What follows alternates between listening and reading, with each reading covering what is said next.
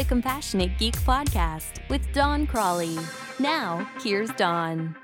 My friend Kareem has a long commute, and he's noticed that drivers have become more aggressive over the past few years. He found himself feeling stress and getting frustrated from it. Well, he mentioned his frustration to his family, and his 13-year-old daughter said, "Dad, DLL." Now, you and I as technologists probably associate DLL with dynamic link libraries, which are small computer files containing code used by the computer's operating system. That, however, is not the type of DLL that Kareem's daughter was talking about. To her, DLL was a reminder of a technique for dealing with stressful situations that are beyond our control. To her, DLL stands for drop it, leave it, and let it go.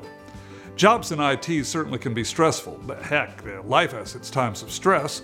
Certainly, you can try to avoid stressful situations, but the reality is that you will have times of stress. What you can do is control your response to the stress in your job or other areas of your life. The well-known Serenity Prayer of Reinhold Niebuhr offers great wisdom, regardless of your religious beliefs, about dealing with life's complications, including stress. Grant me the serenity to accept the things I cannot change, the courage to change the things I can, and the wisdom to know the difference.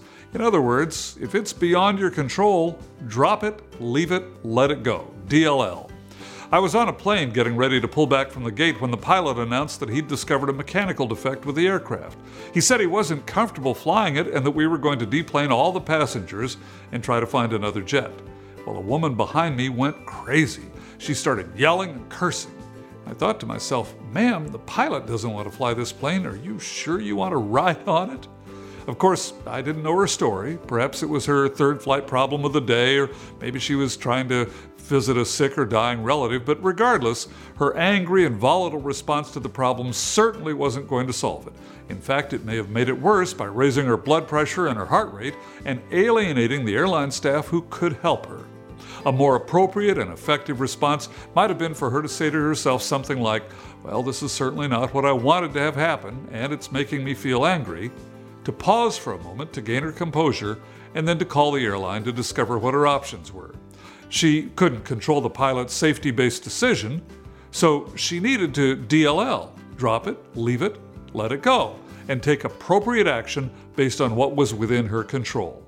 For more ideas on how to improve customer service and communication, download Don's free ebook, The 5 Principles of IT Customer Service Success, at www.doncrawley.com/free-book.